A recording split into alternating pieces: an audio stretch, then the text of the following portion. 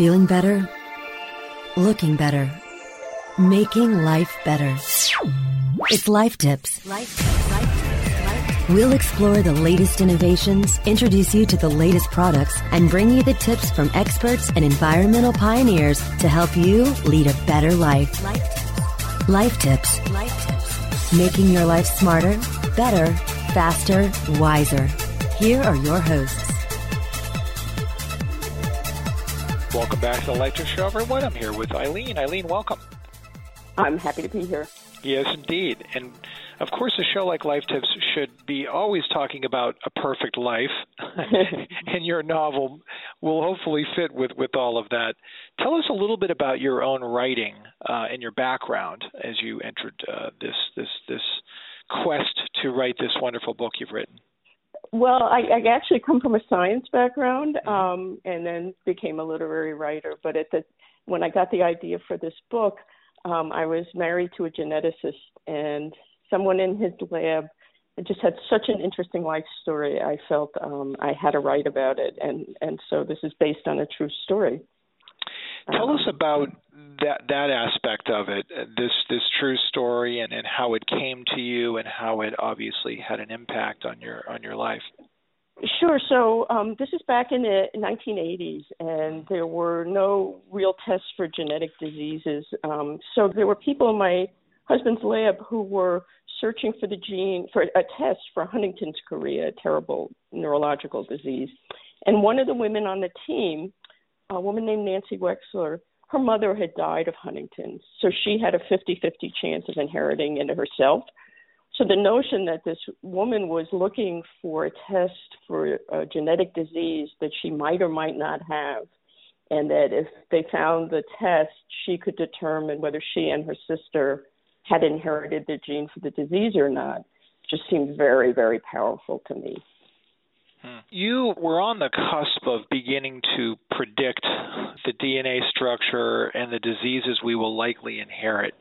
Do you think this is a bit of a revolutionary time for us all, and perhaps a fascinating time to be writing about these deep challenges we will all be faced with pretty soon? Yeah, in fact, I wrote the book at the end of the 20th century, but I couldn't quite get people as interested in it until now, that I saw this coming, where we would receive knowledge about our genes and not necessarily know what to do about that. So there is a test now for Huntington's, or as I call it, Valentine's disease, but there's no cure. There's not even a real treatment. So, the basic question is, do you want to find out that you are going to get some horrible disease, or that you're never going to get it if there's no treatment for it? And we're going to be able to predict so much about our own lives, our children's lives, our fetuses' lives, and how much do we want to know? Will we want to act on that knowledge? And so that title, A Perfect Life, is meant to say, what do we think a perfect life is? And can we, if we have the power genetically to change, our makeup, do we want to do that? Do we want to engineer so-called perfect children? And I think that applies to many of the other characters in the book, too. So, in ways that aren't necessarily genetic. So that's something I'm trying to get at. Tell us about the disease itself. Some of the listeners may not know about it. Well, so, I took some liberties when I changed Huntington's to this fictional disease, Valentine's. But what they share is that you don't actually get the disease until middle age or late middle age, but the early symptoms are clumsiness, or you might freeze up, or strangely enough, start thinking about sex all the time. I mean, there's some very odd sort of traits, which you really don't know. Did I just drop this because I'm clumsy, or because I'm coming down with this terrible disease that I watched a parent die from?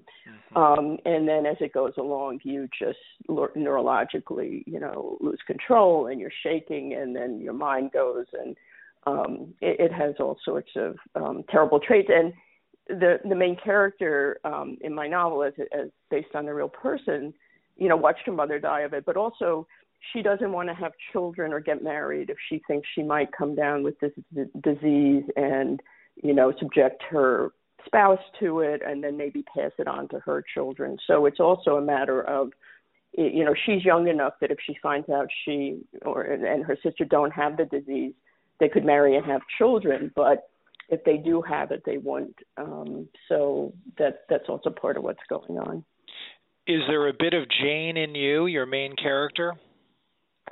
Yeah, just in the sense of this notion that, we try to live a perfect life, and it puts so much pressure on her. She says in the opening that some of us live with a clock ticking in our heads, like, oh my God, I'm going to die. I better do something amazing while I'm still here. Mm-hmm. And that can have great effects. It makes you accomplish things, but it can also destroy your enjoyment of life as you're going along, And so, I am trying to look at that. And, of course, when I wrote the book, I didn't know that my own mother would come down with Parkinson's, which isn't as much a hereditary disease as Huntington's, but I did end up living through quite a bit of what I wrote about for Jane, although I hadn't lived through it when I wrote the book.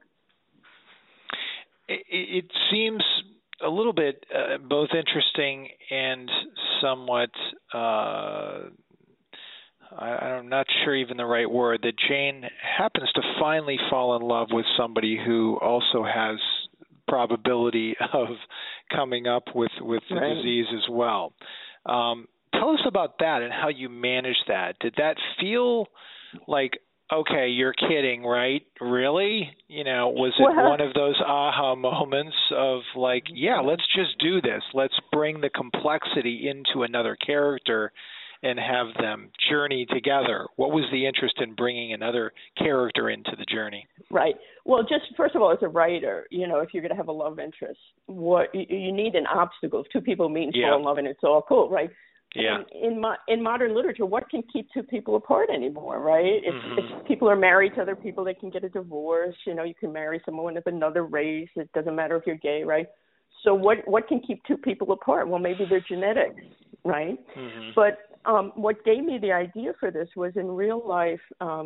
So the woman who was doing this research, her mother had died of the disease, and she didn't want to have kids or marry if she wasn't sure she hadn't gotten it. But then there was Arlo Guthrie, whose father, the famous folk singer Woody Guthrie, he had died of Huntington's. Right? Interesting. And Arlo was completely different. He had already married, had a bunch of kids, and he said, look, if you find the cure, great. But he said that you can't live your life, trying for perfection. You do what you get married, you have kids, and if somebody gets sick, you take care of them. That having a kid is such a blessing. It doesn't matter if it's even for a day. And so I'm like, oh my God, these two such different mind views working on the same. And I thought, well, they were meeting at some kind of fundraiser or something, and I thought, well, who would you have more in common with than the guy whose parent also died of, Exactly. And you'd be thrown together all the time at these fundraisers and stuff. And I just thought, geez, what would happen if they fell in love, if Arlo and Nancy fell in love? So that was where I got the idea. And they say, like, oh my God, this is crazy, but it actually makes some sense, because who would you run into all the time? Who would know what you had gone through? Right. Now, Willie ends up bolting, as you say, in a crucial moment in the relationship. How important was that? Does this now set Jane up to be the hero potentially? Is that why that made sense to you? When you're writing and you have, so when I write, I want like a spring that like sets, or maybe it's something that pushes the first domino and then it hits the second domino. And then as you're a writer, you just watch the dominoes fall. So I didn't want to plan. You don't like plan everything out at the beginning. Right. So I just knew they were going to fall in love, right? And she's doing her research and things go along and they are together and they end up having sex and, what's going to happen? So it was more that things just unfolded that way as I wrote it. And Jane, that puts Jane in a certain position where she has to make some very important decisions. And I thought, well, what would go into those decisions? So as they came up for Jane, they sort of came up for me. And I was like, oh, my God, what would I do? What would she do? What would Willie do? And of course, I'm asking what the reader would do. You know, if you were in this position, reader, would you want to know? Would you have a kid? Would you fall in love? Would you marry this guy? Would you not? Because we are all going to be facing these decisions. You know, our whole genomes are going to be known, and you're going to look at your genome and the person you're marrying, and if you're going to have a kid, what does that mean? Or even if you're not, like, oh my God, am I going to marry somebody who's probably going to die, you know, or get this disease or go blind when they're whatever? Well, we're all going to, you know, come down with something. So it's going to be a calculation we're all going to be making. Let's take a station break, Eileen. Back in just a minute, everyone. Life Tips will be right back after this short break.